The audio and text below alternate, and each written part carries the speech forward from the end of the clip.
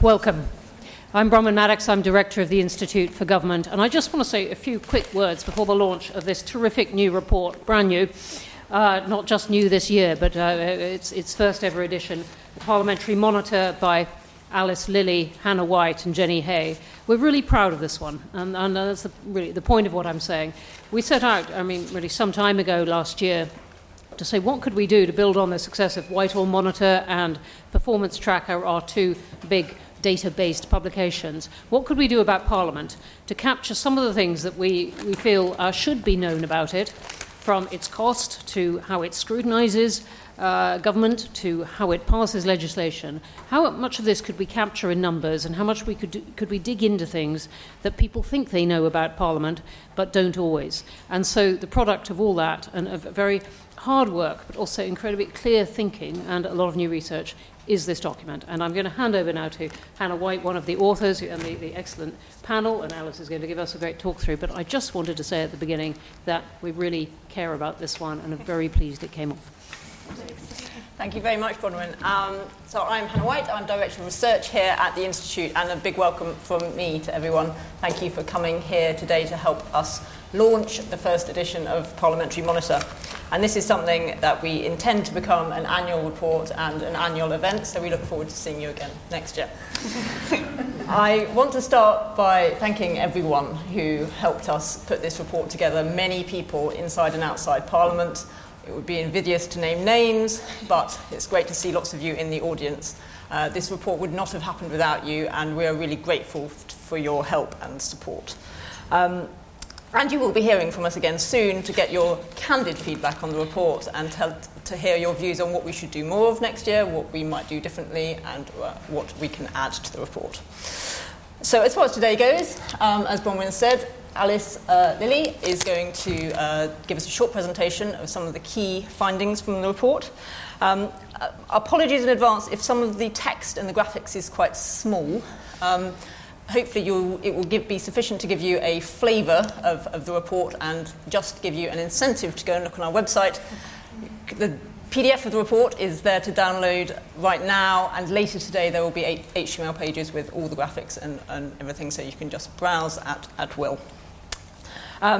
Following Alice's presentation, I'm delighted that we have been joined today by Mark Darcy, who's parliamentary correspondent for the BBC, and Charles Walker, who, as you will all know, has been MP for Broxbourne since 2005 and is chair of the Procedure Committee. So he spends a lot of his time thinking about some of the sorts of issues that we raise in Parliamentary Monitor. And he's also vice chair, I believe, of the 1922 Committee. So we're going to start with Alice's presentation. We'll then move to some questions and discussion with the panel, and then we will open up to questions from the floor, and we will wrap up by 2 o'clock. So that's when you can get away. So, with no more ado, I will hand over to Alice. Well, thank you, Hannah, and thank you as well to all of you for coming along today to help us launch Parliamentary Monitor, our new report looking at what data can tell us about Parliament. As Bronwyn already mentioned, some of you might know that here at the Institute, we have long had an interest in what data can tell us about how Parliament is performing. And we wanted to expand this approach to use data to explore the work of the UK Parliament. Now, this matters because Parliament is at the core of our representative democracy. And there's also a fundamental tension in the relationship between Parliament and government. One part of Parliament's role is to pass the government's legislative programme, but another part is to scrutinise government and hold it to account. So an effective Parliament is essential to an effective government. Now, much about Parliament's role can't be measured, but data can help Parliament to ensure that it is working as effectively as possible. It can show what Parliament is doing and how it's working. And this report, which for the first time brings together a range of parliamentary data in one place across a consistent time period, shows the sort of analysis that Parliament itself should draw on to understand its performance. Now, there is a wealth of data and charts in the full report, but I'm not going to drag you through all of them this afternoon. I'm just going to focus on a few of our key findings. Last financial year, the day-to-day running of both Houses of Parliament, shown there in purple and with value next to it, that value should read 550.8 million. Now, comparing Parliament to other organisations and institutions is tricky, given the unique role that Parliament plays. But it's possible to give a sense of the scale of Parliament's spending. So here, we have compared Parliament's running costs to the administration budgets of government departments. So these cover the basic running costs of a government department, things like its staff, and not the policies or programmes that it's responsible for.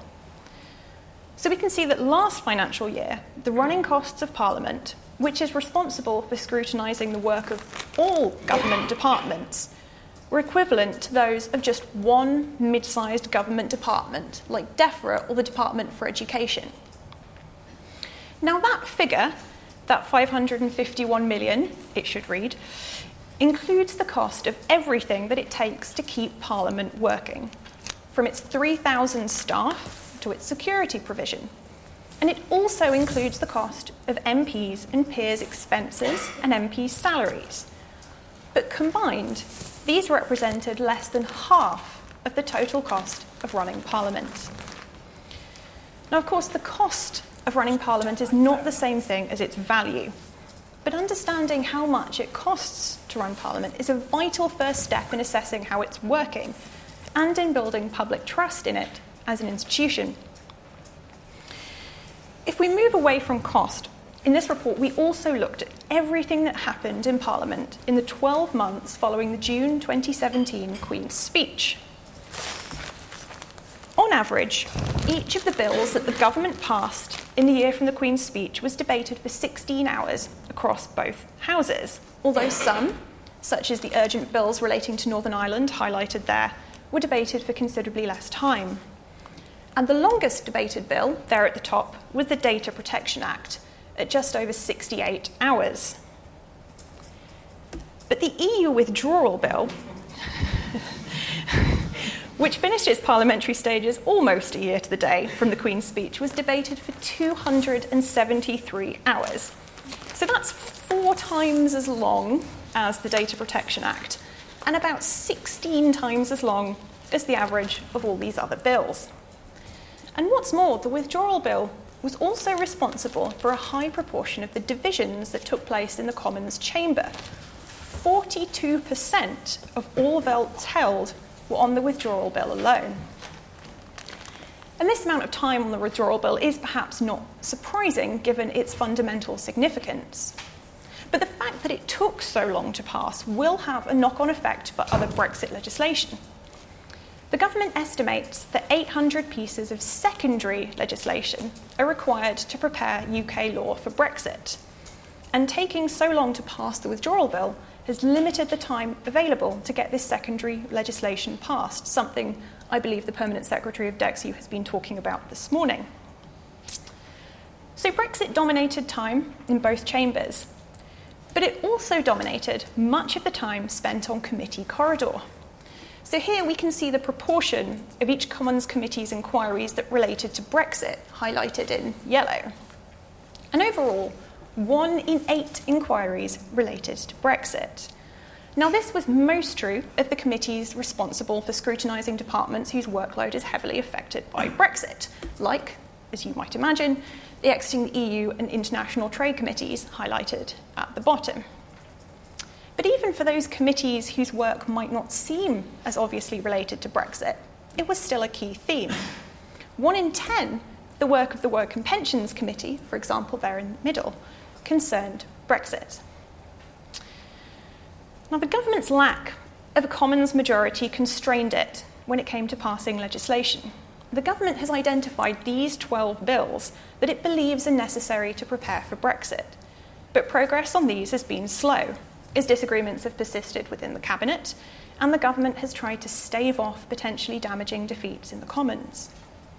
By the time that Parliament rose for summer recess back in July, just a third of government's Brexit bills, the 4 highlighted, were on the statute book. Of the remaining 8 bills, 2, on trade and customs had only just made it from the Commons to the Lords before recess, and both are due to receive their second reading there shortly. One other Brexit bill was in draft, and 4 others were only in white paper form. Our government has indicated that it wants to get most of these bills through by the end of March 2019, in case the UK leaves the EU with no deal. But this will be a big ask for Parliament. And we've seen government previously delay Brexit legislation, like on customs and trade, to stave off the possibility of defeat. And in fact, in that, it has been largely successful. Up until summer recess, the government was only defeated twice in the Commons. But it will be harder for them to keep doing this as the Article 50 deadline looms, even though more knife-edge votes look likely. And the impact of government's minority status in the Commons has also constrained the sorts of bills that it has tried to pass that have nothing to do with Brexit. Now, in total, the government introduced 35 bills to Parliament in the year following the Queen's speech, and 19 of them passed. And the vast majority of bills that passed, believe it or not, didn't relate to Brexit. 4 of them were the kinds of routine financial legislation that all governments have to pass. Finance bills giving effect to budgets or supply bills that authorise government spending. Another 4 bills were more urgent bills related to Northern Ireland, reflecting the continued lack of an executive at Stormont. And the remaining non-Brexit legislation was not necessarily of the type or scale that you would expect of a government at the beginning of a new parliament. So usually the government in the first session of a new parliament might bring forward major legislation to, say, reform public services or to enact its own major manifesto commitments. But instead, in the past year, we've seen government bring forward legislation on relatively minor policy areas. And some of the Conservative Party's key manifesto commitments on things like grammar school and adult social care were not even in the Queen's speech. So government is legislating, and it is legislating on things other than Brexit. But the realities of governing as a minority have constrained its ambition. As it's more vulnerable to defeat in the Commons, the government has opted to focus its energies and political capital on Brexit. But our analysis finds that Parliament was still very active in the year following the 2017 Queen's speech. And what's particularly interesting is that backbenchers were very active, and more so than in recent sessions. So this greater backbench activity was particularly visible in the higher number of parliamentary questions tabled by MPs in the year since the Queen's speech. So in total, some 55,000 parliamentary questions were tabled over that period.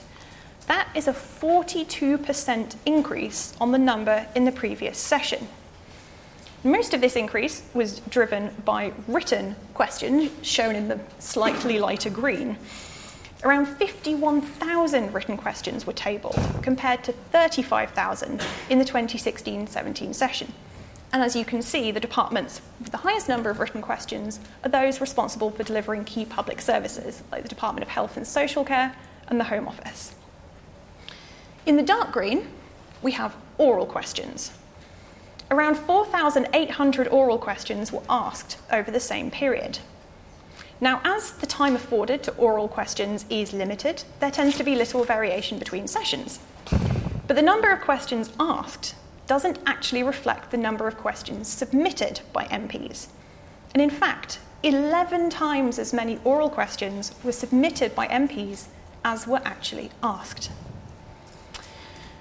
Now, backbenchers were also granted more urgent questions in the year since the Queen's speech than in previous parliamentary sessions. We look at the number of urgent questions per sitting day in previous sessions, we can see that historically it's been pretty low. But since about 2013-14, there's been a sustained increase. And in fact, the rate tripled between 2013-14 and the last year. 114 urgent questions were granted by the Speaker in the period since the Queen's speech. That's one urgent question every 1.4 sitting days. And there's a similar story when it comes to emergency debates. Now, if you look at the incredibly small scale that we have going down the axis, you can see that these are pretty rare. Now, in the year since the Queen's speech, however, the increase was such that there was one emergency debate every 12 sitting days. And in fact, the data shows that backbenchers requested more emergency debates in the year from the Queen's speech than they did in the previous 4 parliaments put together. So backbenchers have clearly been more active, perhaps unsurprisingly at a time of considerable political tumult, and also with a speaker who has strongly emphasised his belief in the rights of backbenchers. Now, another key parliamentary activity is the scrutiny that's conducted by select committees. This year, the time taken to establish select committees after the election created a significant gap in this scrutiny.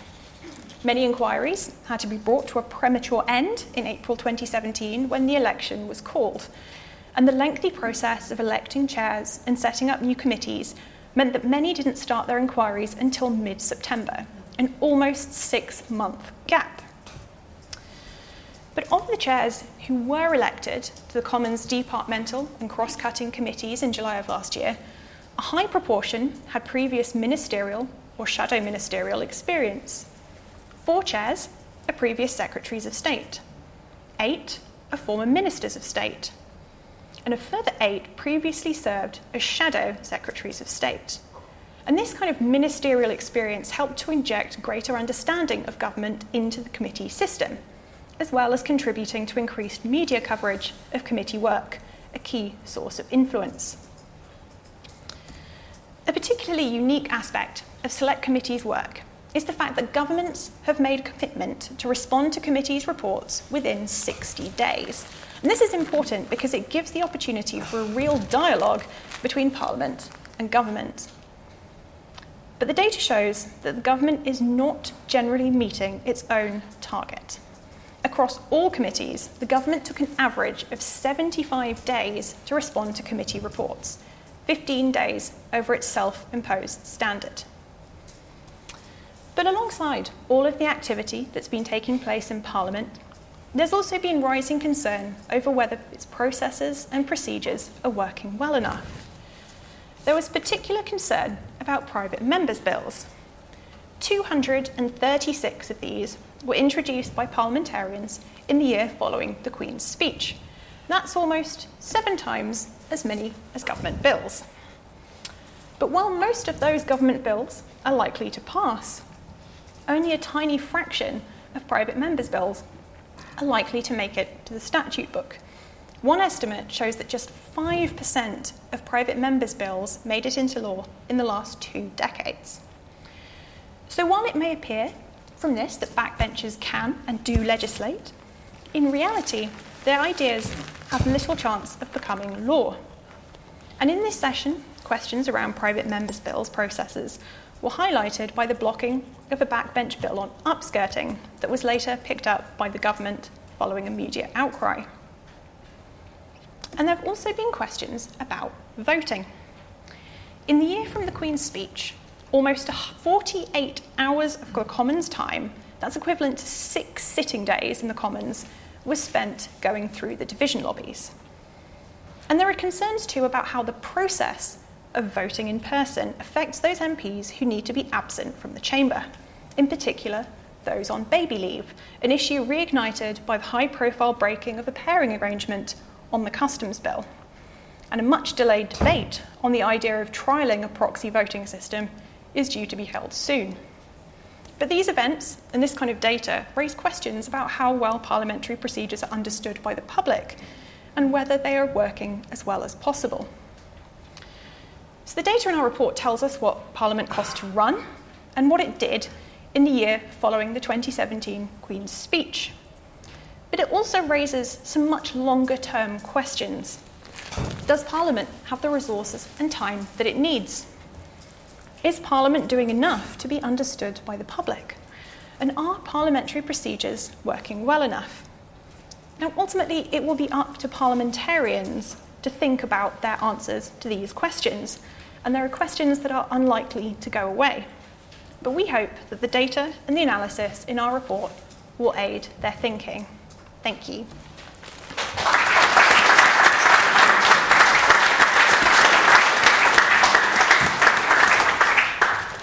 Thank you very much, Alice. So, I would just like to kick off the discussion by picking up on that last point that Alice was making, it being often the case that when there is a question about how well Parliament's procedures are working, that question rapidly falls into the lap of the gentleman on my left. So I was just wondering, we've had, at the end of the parliamentary term, just before the summer, it seemed to be a rapid-fire series of things which got into the media about how parliamentary procedures were working. There was the proxy vote question which was raised by the pairing issue. There was the upskirting bill controversy, where, whatever you think of Sir Christopher Chope's reasons for blocking that bill, it did rather highlight some of the issues that your committee had been picking up for some time now around private members' bill procedure. So what's your view of this question about whether Parliament's procedures are working well enough? I think Parliament's procedures actually hold up to scrutiny in most cases, but private members' bills is, I still think, one of the great unreformed areas of parliamentary business. But I think you can lay most, I'm trying not to use a word that would be offensive, but most screw-ups really at the door of government. Government often tries to play fast and loose with procedure and gets its fingers burnt. So let's look at baby leave very quickly. There was, I think, a vote on February the 1st. Harriet Harman initiated a debate. I think there was something in the region of 32 speakers, none of whom dissented from the idea of proxy voting in relationship to a very narrowly drawn situation around maternity baby leave. The government the government whip's office didn't put any speakers against the motion. Neither did the opposition whip's office, and I think there are often bigger conservatives in the opposition whip's office than there are in the government whip's office, and I've said that to their chief whip. And so it was passed. The procedure committee came up with a very sensible set of recommendations.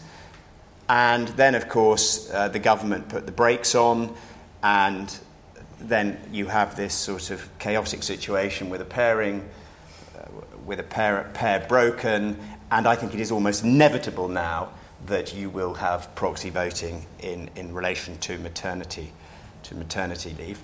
And then the second thing is, I think the upskirting bill was another classic example of the government manipulating the private members' bill process. It is absolute nonsense to take a bill just because it sounds perfectly good, and it is a perfectly good bill and it's an admirable bill, and so, well, it doesn't need second reading, we'll just stick it into committee. And Chris Chope was absolutely right to shout object. It is not for the government to determine what the House should debate in relation to whether or not we have a second reading. We have second readings for a reason.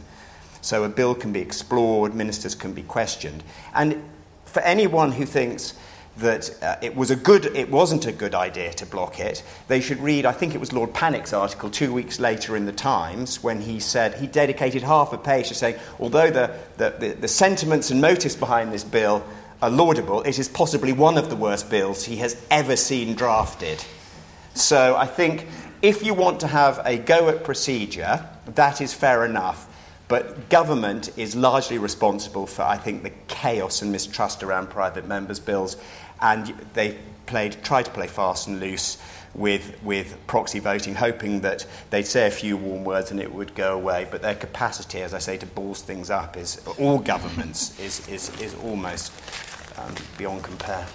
I think one of the things the Procedure Committee picked up on around private members' bills procedure is around to what extent the public understand what's going on. And I think you've argued that it would be better if the system bore more relation to what the public thinks is going on when it watches MPs bringing forward legislation, that there should be a realistic chance of that becoming law. I was just going to move on to Mark to say, you spend your life trying to explain Parliament to the public. How do you think Parliament's doing on that in relation to these sorts of things? Well, as you say, I've spent a disturbing proportion of my life watching Private Members' Bill Fridays now, which I've been doing since like 2002. And it used to be the joke that on a Private Members' Bill Friday in the Commons, no one could hear you scream. No one was watching. These were proceedings that took place in almost total lack of scrutiny. And that simply isn't true anymore. And I'm not sure that particular penny has dropped with quite a lot of MPs. There are, since particularly the Iraq War, there's been a considerable uptake, mostly sustained, in the viewership of BBC Parliament. And there's also parliamenttv.live, the website that broadcasts a huge variety of parliamentary procedures as well. So even the most obscure parliamentary proceeding now has considerable numbers of people watching it. Then you factor in the idea that a lot of private members' bills are now backed up by social media campaigns, and there'll be a hashtag for this and a hashtag for that, and people will get quite attached to bills. There was, for example, reasonably recently, a private member's bill to ban hospitals from charging excessive parking fees. And as someone who's spent a fair amount of time in hospital car parks looking after various ailing relatives in recent years, I've got some sympathy with that as an idea. And a lot of people care about that. And then you see it being talked out. And then you see it being talked out not just in a sort of procedural kick to stop something, but in a quite jocular sort of way. Will my right honourable friend give way? I'm delighted to give way to my honourable friend, who's a great expert in these matters. My honourable friend is being most generous with his time, and if I may say so, is making a most excellent speech. And 2 minutes slip by in sonorous parliamentary courtesies before anything substantive is said, if indeed anything substantive is ever said at all during these proceedings. And if you care about an issue, and you're seeing it defeated in that way, not by a vote in the cold light of day, not by an actual argument in many cases, but by pure, organised, mannered, slightly chortling time wasting, I think that's desperately damaging to the reputation of the House of Commons. And it's in a way, it's treating voters who want to be engaged in the proceedings of Parliament with no respect whatsoever, because it's all being treated as an internal game that no one's watching. And people are now watching. Just look at the number of viral photographs of MPs with fingers up their noses that come up in Prime Minister's Question Time. You'll see that actually it's much more closely scrutinised than people care to remember. So there's that point. The procedures around private members' bills, as Charles says, are completely impenetrable to a lot of people. The whole time-wasting game is something that you have to spend years following to really kind of appreciate the rhythms of it. I would make a similar point, incidentally, about the treatment of amendments at report stage to major bills, which is another way in which procedural jiggery-pokery can frustrate something that may be very important from even getting to the wicket in Parliament. So that's another, and I know Charles's committee has taken a look at that, and it's all been batted casually aside again. But that's another one.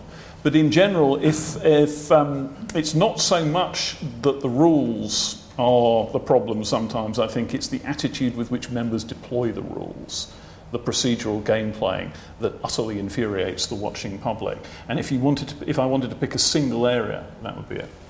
Can I just add, I think what is so unattractive about private members' bills, and there have been some improvements in this Parliament, so I think government is picking up that it was on pretty thin ice, is when you have the front bench making warm noises about the private members' bill, but the Whip's office behind the scenes has stitch it up so it's talked out. I think that is a deeply, deeply unattractive exercise that brings the House into disrepute. But I'd add that I think the ideas that came out of Charles's committee for some kind of process to try and isolate private members' bills that had real head of steam behind them and get them in and get them a guaranteed vote are very, very good ideas, but I think no government particularly wants an alternative source of legislation that's more coherent than an individual and his mates. I think, sorry, we could really have a long discussion. I do think that one of the solutions, if the government isn't going to adopt anything, is the House votes to take them on Tuesday and Wednesday evening, and then the government has to dip its hand in the blood and get the payroll vote to kill them. So you have them Tuesday evenings after the usual time of rising and Wednesday evenings. It gives members of Parliament actually something to do on Tuesday and Wednesday nights who can't get home in their constituencies. And if you want to kill it off, you have to dip your hands in the blood properly. Very interesting. As you say, we could talk about this for a long time, but we will move on. There were lots of facts and figures and data in the analysis presentation, and as you said, there's more in the report. And one of the things we're very conscious of in putting the report together was that it doesn't really make sense to talk about Parliament as a whole succeeding or failing, because that depends very much always on your viewpoint and what you think Parliament ought to be trying to achieve in a particular point of view. But it is important, we think, that Parliament should understand itself and understand what it is doing and what its processes are achieving and whether they are achieving the things that the House has decided they ought to be trying to achieve. So I know your committee does a lot with the data on parliamentary questions. You might like to comment on that, but more broadly, do you think Parliament collects the right data to understand whether it's doing its job well? Probably not, but I don't think it's for Parliament to determine whether it's doing its job well. It's for organisations like yourself to determine, because if Parliament says we're doing our job well, people say, well, they would say that, wouldn't you? Which is why I'm going to take the highlights out of this report and send it to my colleagues who sometimes feel a bit downtrodden and miserable, saying, do you realise we sit longer than almost any other Parliament in the Western world, for example, and you actually do work quite hard, despite what people in the Daily Mail and the Sun and other newspapers say about you. I do think it's very interesting, though, after the Brexit vote, whatever side you're on, people were incredibly concerned that Parliament was going to be sidelined from the process, that it was all going to be bulldozed through, and as your report says, we debated it for 273 hours. And it is very, very difficult. Parliament is like water. It will get in everywhere. You can try and seal it out, but we do find a way to get in. So I'm greatly encouraged by your report, actually. Well, I'll be honest, when Martin sent it to me and I saw it was 120 pages, being as Julian Critchley would describe it as a garagiste, I said, oh, for crying out loud, 120 pages. And then actually it was a page turner. So thank you very much. I'm glad you enjoyed it. And just to follow up on what you say there, so obviously time is one measure of how Parliament gets engaged in things. Alice also presented sort of stats about Select Committee engagement and Brexit and so on. Do you feel that the important debates have been had and that the system has worked? Because one of the things that I've really been thinking about in relation to Select Committee work on Brexit is that Select Committees are designed to manage party difference. You have the balance of members reflecting the balance in the House, and that's what their procedure is designed to do. And Brexit is an issue of a different sort, which cuts right across party lines, and apart from the DEXU committee that was set up following the vote, potentially the International Trade Committee, those committees were not set up with any thinking about people's sort of views on Brexit in mind. So how do you think Parliament's processes have been coping with dealing with an issue like Brexit, which is so... I think Parliament, to be honest, has done pretty well. It is the House of Commons' positioned at the moment as being fractious and unhappy and miserable, and yeah, at times it is. But actually, it's holding up well. It realises that it has a huge responsibility to the nation, whatever side of the debate you're on, to try and get things right. And I do believe it is rising to the challenge. The one thing I would say about Select Committees, which causes me a little personal concern, is I know it's up to my colleagues who they elect, but I wouldn't want to see Select Committee chairmanships become de facto the birth of former senior secretaries of state and ministers. I mean, you mentioned in your presentation that there were some very effective former cabinet ministers, but I'm thinking of Andrew Tyree, never in government, one of the most effective Treasury Selectmen chairs, Sarah Wollaston, Damien Collins, Tom Tugendhat, and others. So I do want to see Select Committees, by and large, remain the domain of the serious backbencher. There's a very interesting point, actually, about the way that the Select Committee chairs are elected now. Someone told me recently that at a meeting of the Liaison Committee, the great convocation of all the Select Committee chairs, someone took a look at it and thought, it's the new Centre Party, really, isn't it? And what you've got to bear in mind is that when you have several candidates for a committee chair from one particular party, the choice of who wins is effectively in the hands of the other big party. And what that means is there's a predisposition to choosing the person who will be most awkward to their parent party from the other party, hence Sarah Wollaston, dare I say it, hence quite a number of the other names that were up on that chart a little while ago. People look for someone who will both be good at the job and will not be a party pawn. And therefore we have Select Committee chairs who are mostly not pawns of their particular party leadership at the moment. And that if you like, gives the sort of necessary injection of independence to the select committee system, even if it wasn't an intended consequence. And the other thing to say is that the select committee chairs we've got now are about the best and most energetic crop I've ever seen. I can remember way back, I think it was the 2001 to 2005 Parliament, where the Work and Pensions Committee disappeared from view for months on end. And apparently the then chair was busy telling people he was terribly busy in his constituency, the people in Westminster, and telling the people in his constituency that he was terribly busy with his select committee work, but very little seemed to emerge in the meantime. And so we have, you had a major departmental committee at a time when quite a lot was going on in that sphere, which seemed remarkably inactive, but I can never manage to quite get anybody to dare to say it out loud, alas. But by and large now, that's almost impossible to imagine. Now you have elected chairs and people are becoming more concerned with the working of the system, and the Commons is becoming a bit more experienced at the idea of electing these folk. I don't think you really have any duds at all in the current crop. And just following up from what I was talking to Charles about in terms of Brexit and Parliament, our report shows a lot about the effect of Brexit and the effect of minority government on the government's legislative programme. And as Alice was setting out, there's lots more legislation to get through before both primary and secondary to get through before we leave, ideally, I think, from the government's point of view, although some of it they've said can wait. What are you looking out for come the autumn? What are the pinch points going to be? If you turn to page 35 in your hymnals, there's a very interesting chart of all the Brexit legislation, and the most interesting bit of that very interesting chart is when you look at the words migration bill. Everything else is a white paper or a second reading or whatever. This has absolutely nothing at all. And that's because it's the single most radioactive piece of Brexit legislation and also the most difficult to concoct until you have some notion of what kind of deal we're going to get. So I would highlight the migration bill, or indeed the migration green paper or white paper or whatever colour paper it happens to be, when it emerges, because that will be one hell of a ride for the responsible minister. So I'll start with that. Charles and his colleagues on the Procedure Committee have devised a very interesting sifting committee arrangement for looking at all the secondary legislation, and it will be very interesting to see how that plays out in practice.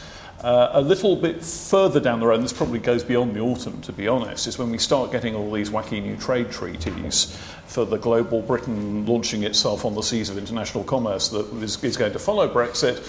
I think the scrutiny of treaties is going to become a much more live issue for Parliament than it's ever been before. Normally it's a pretty perfunctory rubber stamping exercise, but some of these treaties could be very, very big deals indeed, especially, for example, for British agriculture. If we're genuinely going to have food imports at something approximating world prices, I predict that the farming community will take a lively interest in the resulting treaties.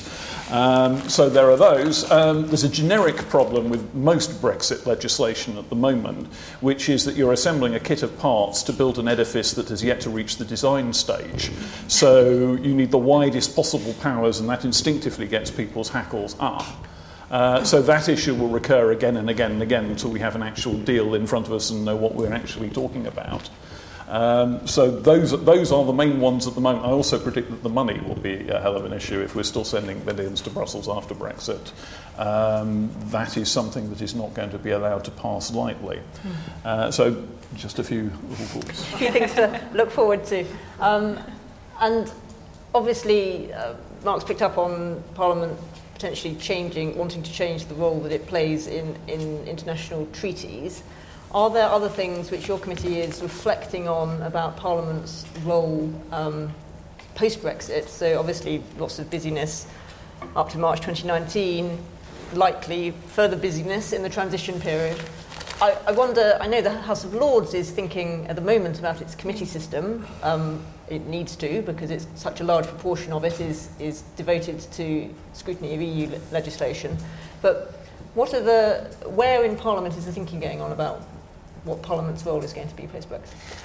Is that for you? It's yes and no, because I think Parliament will arrive at that point. Parliament is a living body in a sense, and my colleagues and collectively will come to that point. I say Parliament is like water. It doesn't need to be offered a role. It will find a role to it for itself. So I am actually, if I'm allowed to say, because it was a much overused word, relaxed about that, because it will happen. I mean, I have huge confidence in Parliament. I mean, governments come and go, but Parliament is a constant, and it has stood the test of time for at least 350 years without too much upheaval, and I suspect it will continue to do so. It is one of our great achievements. I went to one of your events many years ago. It was in 2010. It was at the start of the coalition, and all the wise sages round there, Perm Secretary, said no coalition in Europe lasts more than 3 years because they ran out of things to do. So this won't, and of course, as we know, it lasted 5 years, and it lasted 5 years because we've done democracy really well for 350 years in a way I'm afraid most parts of Western Europe haven't.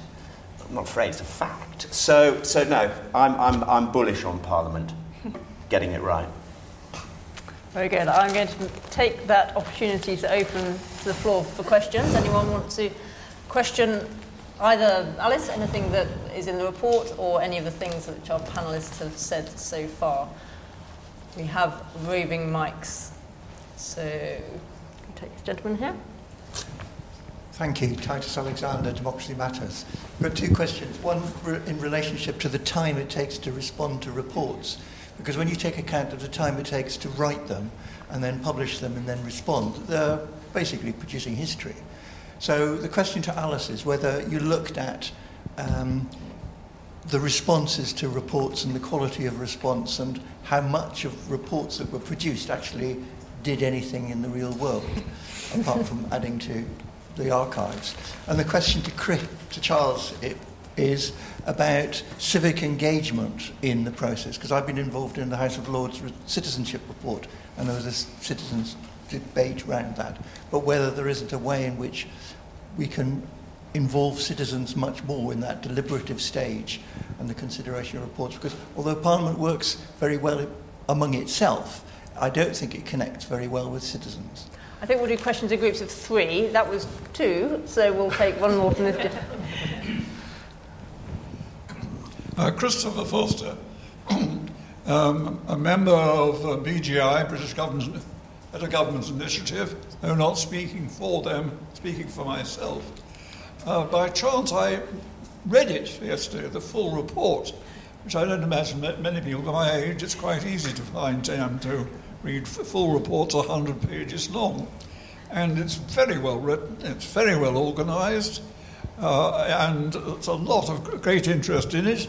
My only criticism are the conclusions, which I think underplay a lot of what's actually in the report. And that I won't ask a question about as such.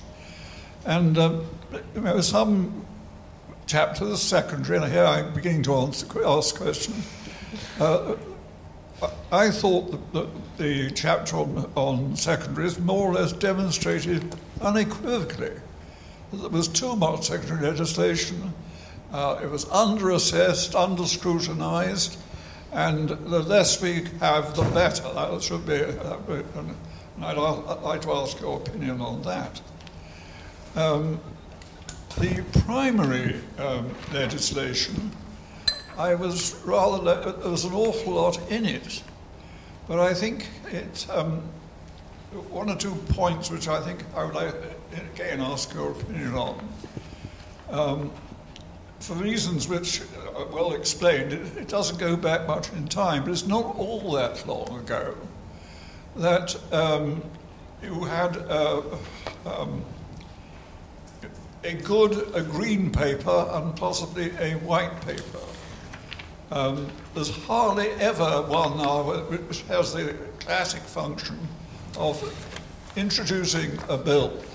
First, the green paper, which sets out what it's going to be about, and then the white paper, which really does say a lot about it, so that everybody, the public as well as Parliament itself, can know what should be there and what is there. So perhaps as a parliamentarian, you could comment on what that does to the experience of trying to then scrutinise something that comes forward as a piece of legislation. I think that is a thing we should get back. And I would also add, given just how many very, very expensive bills, yet again we're hearing about HS2, there should be an attempt to agree with this, to cost in advance how much bills are going to cost. That should be from the very beginning, from the Green Paper, which should be the first thing that appears in Parliament. There should be an attempt to work out, approximate what the cost will be. And as the bill goes on, that should improve through green and white papers. And when the bill enters Parliament, again, it should be costed, what it's got implication, what its delivery, its implementation is going to cost. And also at the same time, when it enters Parliament, something which I know Better Government has gone on about for ages, I think also the Hansard Society, it should be complete. The idea that you have bills which are added to as we watch seems to me to be not a good basis. Indeed. Alice, can I start you off to kick in Yes. on the question about government responses? Yes, and sort of question about select committees more broadly. So I think the select committees chapter of this report was the one that we probably struggled with the most. And that's partly because there is so much that you can talk about. And it's also because of the kind of question that I think you're getting at, which is how do you actually try and measure the impact that select committees and all of their work have had? And that is an incredibly complicated question. And one of the things that we say in the report is that it's really difficult to measure something. If you have government pick up on something that has been recommended by a select committee and make that change to a policy or to the implementation of a policy, that doesn't necessarily mean that it is the work of the select committee that has forced that change. It could be that the government was going to do it anyway. It could be that there's been some kind of outside pressure from other places. So that's just sort of one example of how difficult it is to measure that kind of impact. So as I say, I think that's a question that we really struggled with when we were writing this report, and I think it's a question that we will want to continue to think about as we kind of do the next one. But certainly things like sort of government response times and things, they perhaps give you some indication of whether government feels as though it really needs to respond to committees quite quickly. That sort of gets at the idea of select committee impact, but ultimately the government might simply decide it wants to do what it wants to do. So it's a very long-winded way of saying it's really difficult. Charles, there's quite a lot of different points there for you. I think I can just deal with them, though. This is why the report is so useful, is because it actually flushes out the government in relation to the time it takes to respond to reports. So I sometimes grumble to Martin, for example, that we've waited 3 months for a response to our proxy leave report, which actually the government asked us to produce. But that's in my own little silo of grumbling. And now I can see that there's plenty of reasons for my fellow chairs, to grumble. And then we can start putting pressure on government. I imagine Sarah Williston, who chairs the liaison committee as well as the Health Select Committee, will take a keen interest in this, and we'd be happy on the Procedure Committee to take it up on her behalf. As far as the approach in relation to primary legislation, that's a very classical approach that I share. When I was a researcher in 92, 93, there was a green paper which was reasons why we think you might want to do this. The white paper was notice of intent and the ambition, and then you would go second, third reading, so on and so forth. I think there's too much legislation. I think it's a sign of political virility. We've had so many Home Office bills since I've been an MP, and the powers in those bills exist in other bills. They're not exercised, but the government must be seen to be doing something. So I'm rather delighted that we've had outside Brexit a rather light legislative load, because we actually don't need loads and loads of legislation all the time to be effective as a government and as a parliament. So, yeah, primary legislation does need a rethink. But unfortunately, with the growth of media, the growth of media outlets, it is seen by politicians as a very effective way of demonstrating virility. In relation to public engagement, obviously there's the petition committees. There is these various organisations that bombard us with the views and concerns of interested parties. They work for you and others. There are select committees, obviously take much wider evidence than they used to from members of the public and professional bodies who represent their members. There's also, of course, when a bill goes into its committee stage, there is the scrutiny before it goes before members of Parliament, where interested parties are invited in to be cross-examined by the various people on that committee. So I think there is a good level of public engagement. I think if we promoted consultations better, there would be a higher take-up from the public. I'm always mindful, though, that the public actually do elect us to make the big decisions on their behalf. And I think, as we've just discovered, there may not be another referendum for decades and decades and decades, because I'm now beginning to sign up to Ken Clarke's view that in a parliamentary democracy, perhaps referendums are not the best way of doing things. But I mean, we're always happy to hear from people about how things can be improved, because the Petitions Committee was something that the government brand as being joint between government and Parliament rubbish. We completely took it off, and as you know, the members of the Select Committee are members of Parliament, and it's chaired by a Member of Parliament. Further questions? There's a gentleman here. Thank you. John Davis from the Commonwealth Parliamentary Association UK. Thank you for this. Doing our work, engaging with other parliaments around the Commonwealth and beyond, it's fantastically useful to have this brought together in this way, so thank you for helping us do our work. So 2 thoughts, not least because it is the first one, about going forward about things that I see as someone relatively new to Parliament spending a lot of its energy, and the members of Parliament spending a lot of their energy on, which understandably but interestingly aren't captured here. One is my small niche area, I suppose, of international engagement, and I think in terms of when the UK talks a lot about soft power, the UK Parliament is a very powerful asset, and its members are a powerful asset, and that's, again, understandably, I don't think, apologies, I haven't read the whole report, but it doesn't come through. So I think that's an important but small piece of work that Parliament does, and members of Parliament spend time doing. For example, talking about the work of public accounts committees overseas. The other part, though, much more significant, I suppose, is constituency work. Now, again, I don't know in terms of a data-driven monitor or report how you measure that in a useful way, but it is critical, certainly for members of the lower house. And again, trying to find some way about the relative time, significance, impact, public perception of that crucial work, I think would be an interesting sort of adjunct, if not part of the monitor itself. That's Peter on the back row. Peter Riddle, former director here and Commissioner for Public Appointments. Could I add to my congratulations? I think it's an absolutely superb report, fascinating in so many ways. Could I go to one of the charts which you had, Alice, which was the sharp increase in urgent questions, which is the product of the current Speaker, John Bercow, and has resulted historically in a change that I remember during the miners' strike, where there was practically no discussion on the floor of the House of the miners' strike from week after week, because it didn't suit either Margaret Thatcher or Neil Kinnock, for totally different reasons, to have a discussion. Much to the frustration of Jack Butterall, the then Speaker, I would say. But he didn't feel he could do that, and that's really changed. My question is, that in a sense is the kind of Today programme Newsnight aspect of Parliament, the urgent thing immediately being flashed up, the discussion of it, the Speaker is very attuned to what the latest controversy is and concerned. That's fine. But does it actually lead later to sustained engagement with issues? My query, in fact, I think it's my current job, is that when something is high profile, it gets raised, in my case, the Office of Students earlier this year.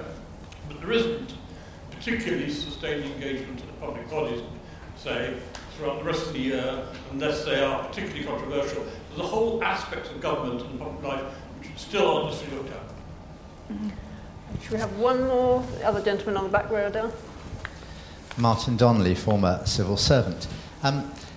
Talking about committees, have you considered, in the context of this really very timely overview of what Parliament does, whether there is more scope for other committees to draw on the expertise of the National Audit Office to actually provide them with serious additional objective input to problems, which can then set up a rather deeper and potentially even more effective dialogue between committees and departments?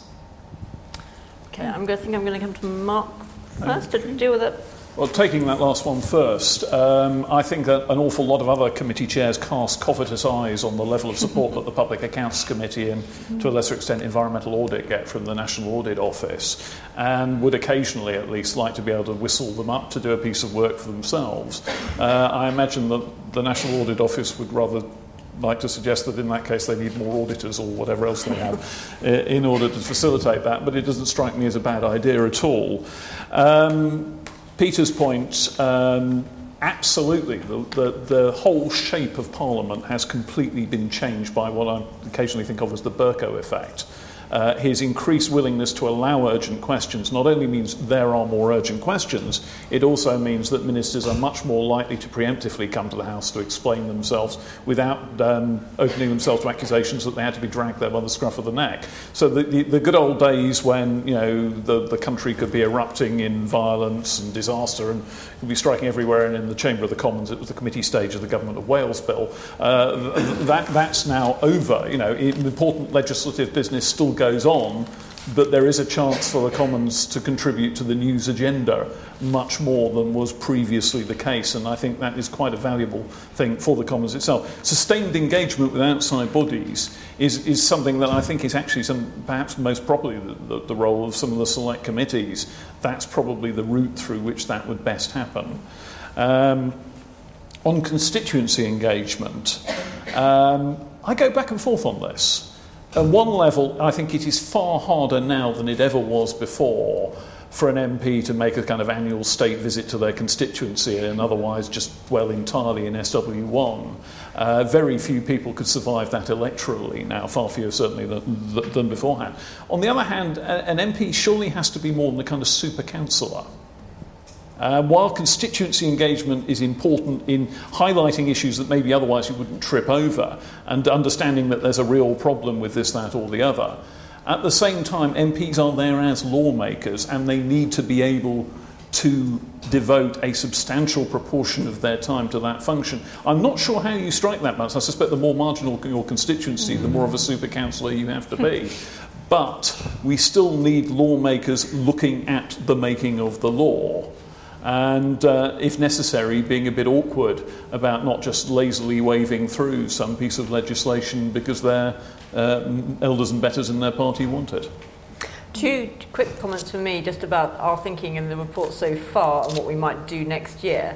One is on the PAC itself, which is quite difficult to put into quite a lot of the charts we've done because it works differently.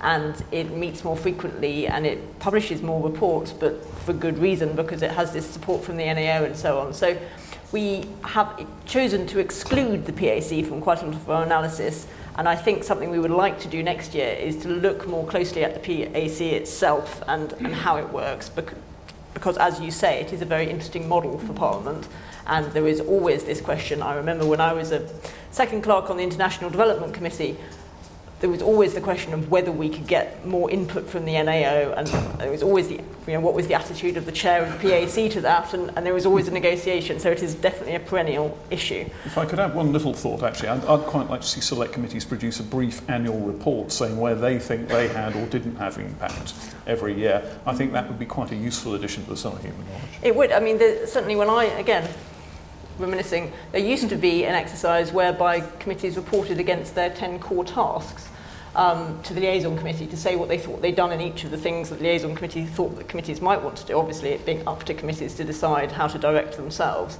That was always very sort of perfunctory, staff-driven exercise which didn't really achieve anything. Something more focused on actual impact, I think, would be quite interesting.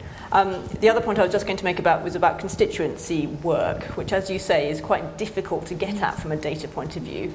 Something we do hope to do next time around, possibly, is to work a little bit more with IPSA to understand some of the data around spending, which is obviously different according to how far people are travelling to get to Westminster, and how different models that members use in terms of balancing their staff between Westminster and their constituency and things like that.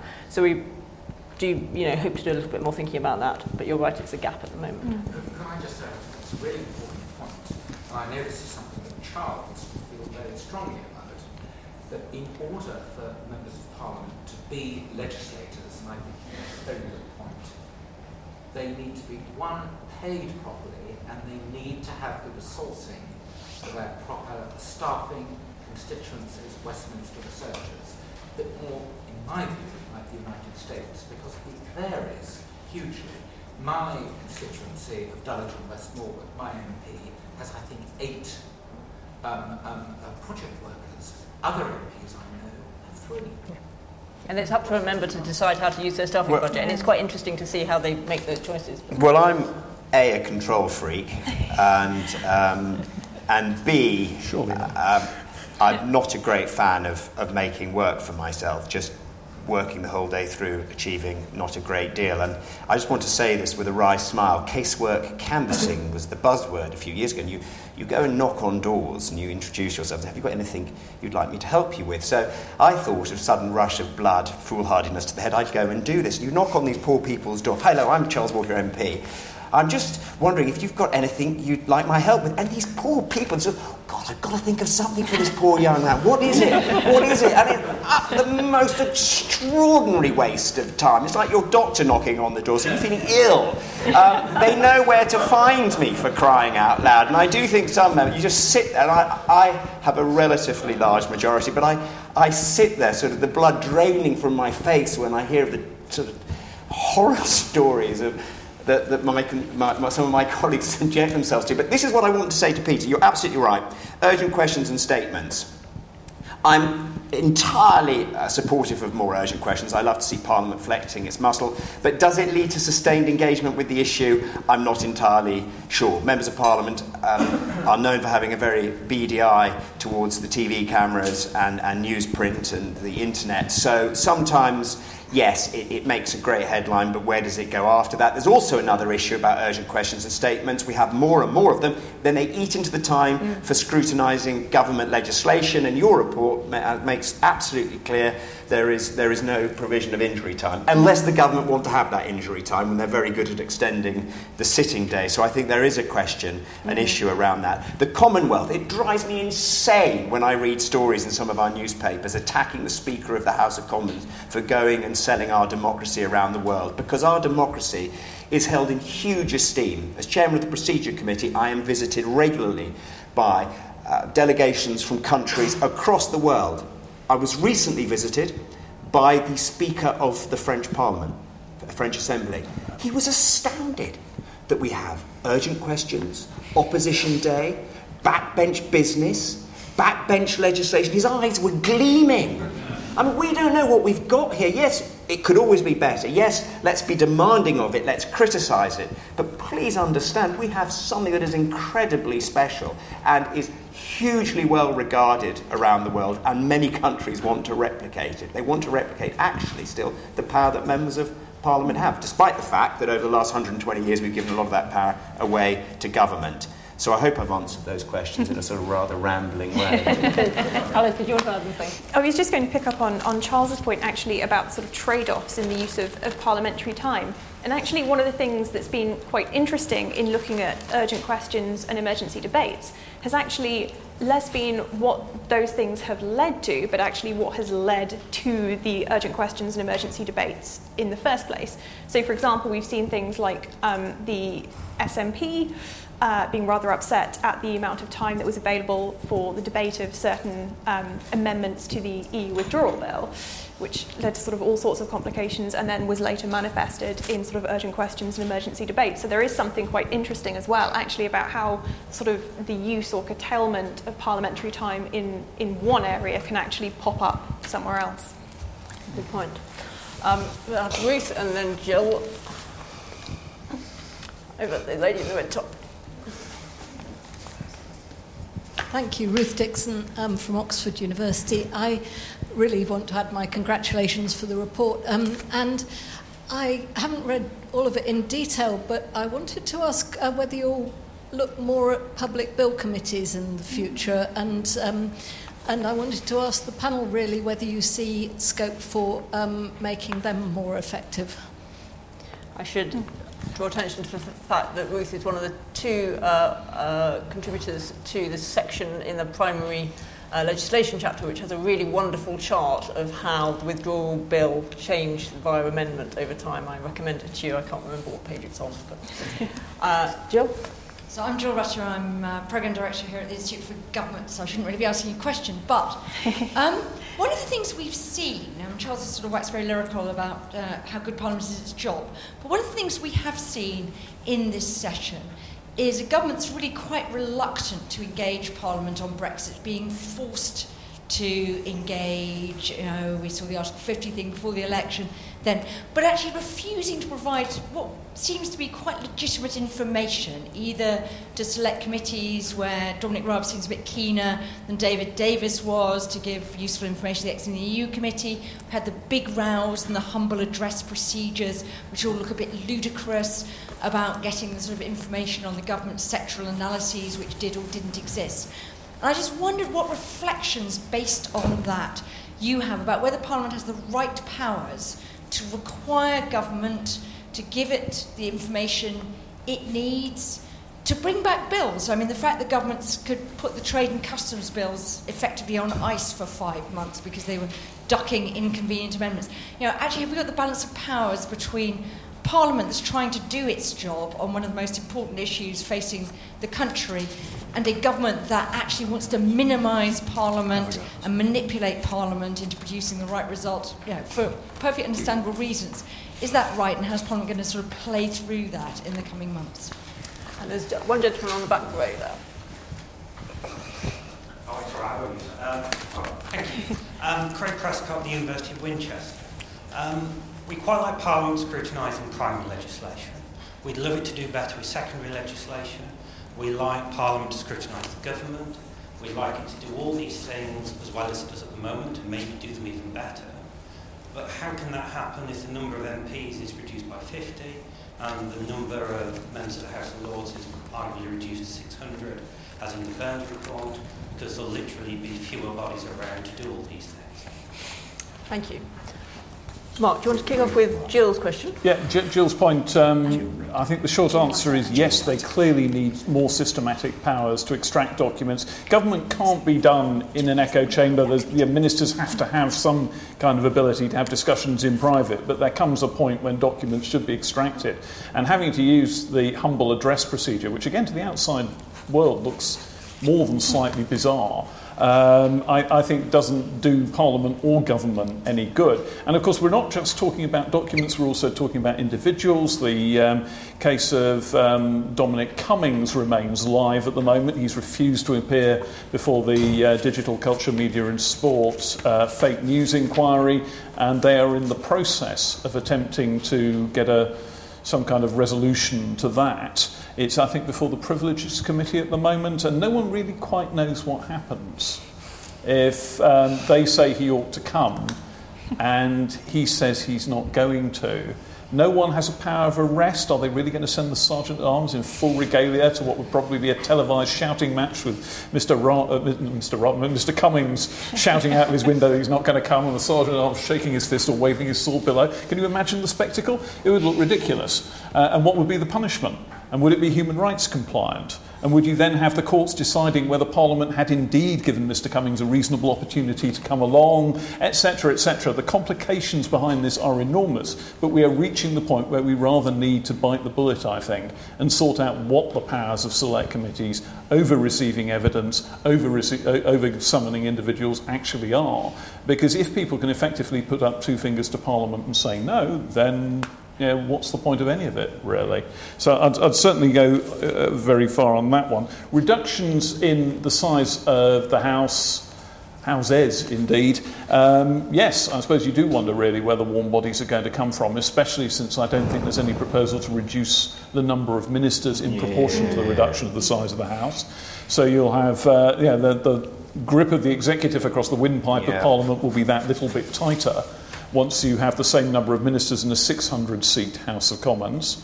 That's leaving aside all the other very interesting implications of constituency boundaries being totally withdrawn, but that's another story. Similarly, in the House of Lords, I mean, there is quite a large inactive membership of the House of Lords. I don't know if the effects of a reduction in size would be quite so noticeable in the House of Lords as they are in the Commons. I suppose one way to make a bit of time might be to find a way to reduce that 48 hours that people spend standing in the lobbies.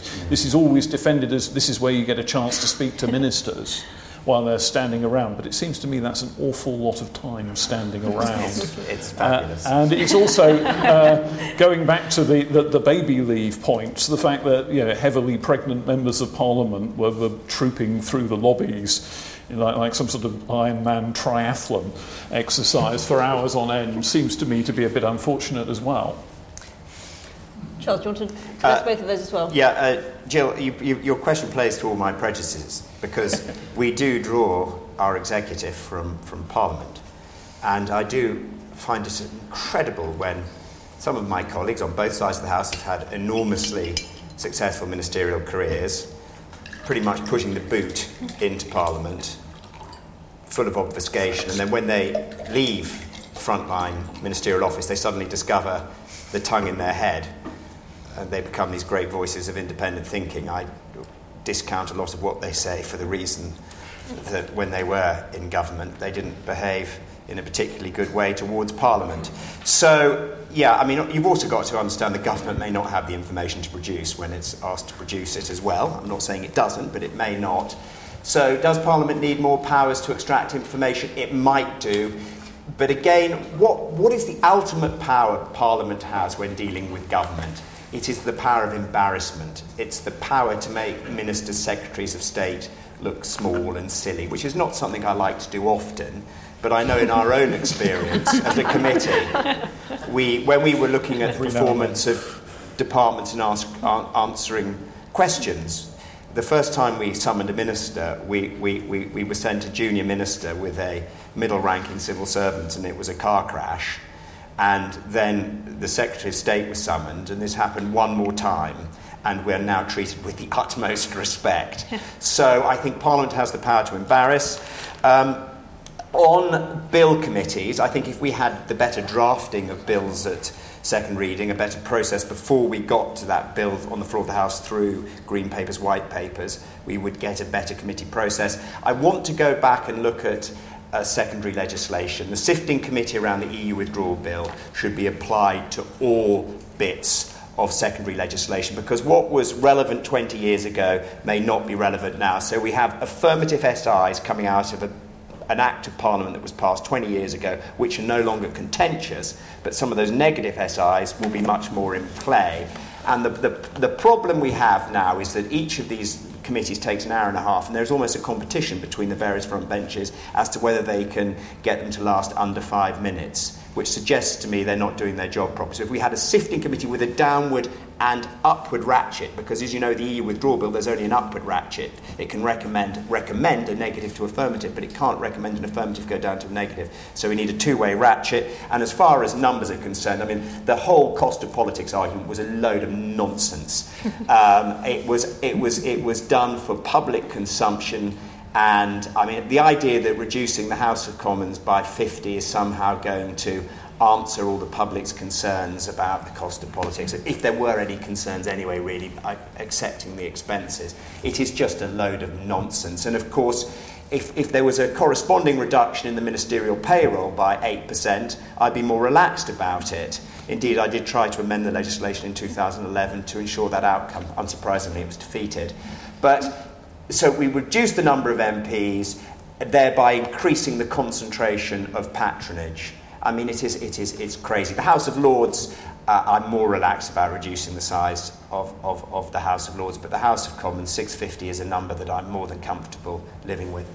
We did actually do quite a lot of analysis of the size of we tried to look at the size of the payroll vote, and specifically the number of people who are not eligible to sit on committees, and we found it surprisingly difficult to come up with a conclusive number of the people who weren't eligible to sit on committees. What we very roughly found, but didn't make it into the report because we weren't sort of quite confident enough around it, was that in the Commons, most MPs who are not in some capacity on a payroll vote or in a position which would make them ineligible sit on a committee.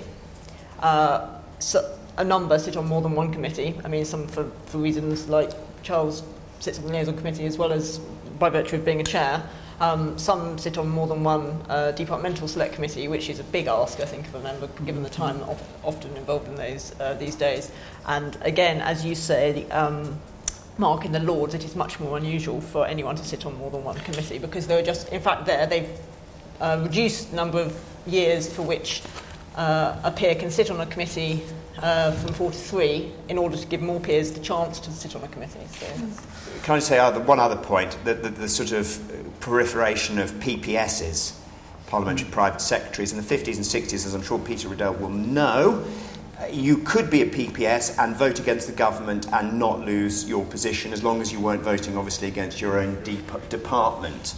And I think the growth of PPSs at one stage, I think we had 70 or 80 of them. It was just nonsense, utter nonsense. And now the opposition have PPSs as well. I mean, utter rubbish. Unpaid ministers. The number of paid ministers is fixed by legislation in 1975. But we now have 8 unpaid ministers. The phenomenon created goes seamlessly from Blair to Brown to Cameron to Theresa May. Not a fan of that either. No, that adds to your point. Yeah. And they're not actually unpaid because they all have to have private secretaries and stuff. Yeah. And if you're going to do a job, you should be paid to do it. I say that as a trade unionist, vice chairman of the 1922 committee. Alice, did you want to make any points about Ruth's question on what we might do on public bill committees? And then I think we'll have to draw to a close, I'm afraid. I think, actually, Ruth, and I'm sorry to disappoint you, I don't have much of an answer for you other than that is an excellent idea, and it's something that we should definitely think about. So that is already on my list of things to look at next year. On that note, I think I will thank you again all for coming, and I hope you will join me in thanking Alice and the panel for the event today.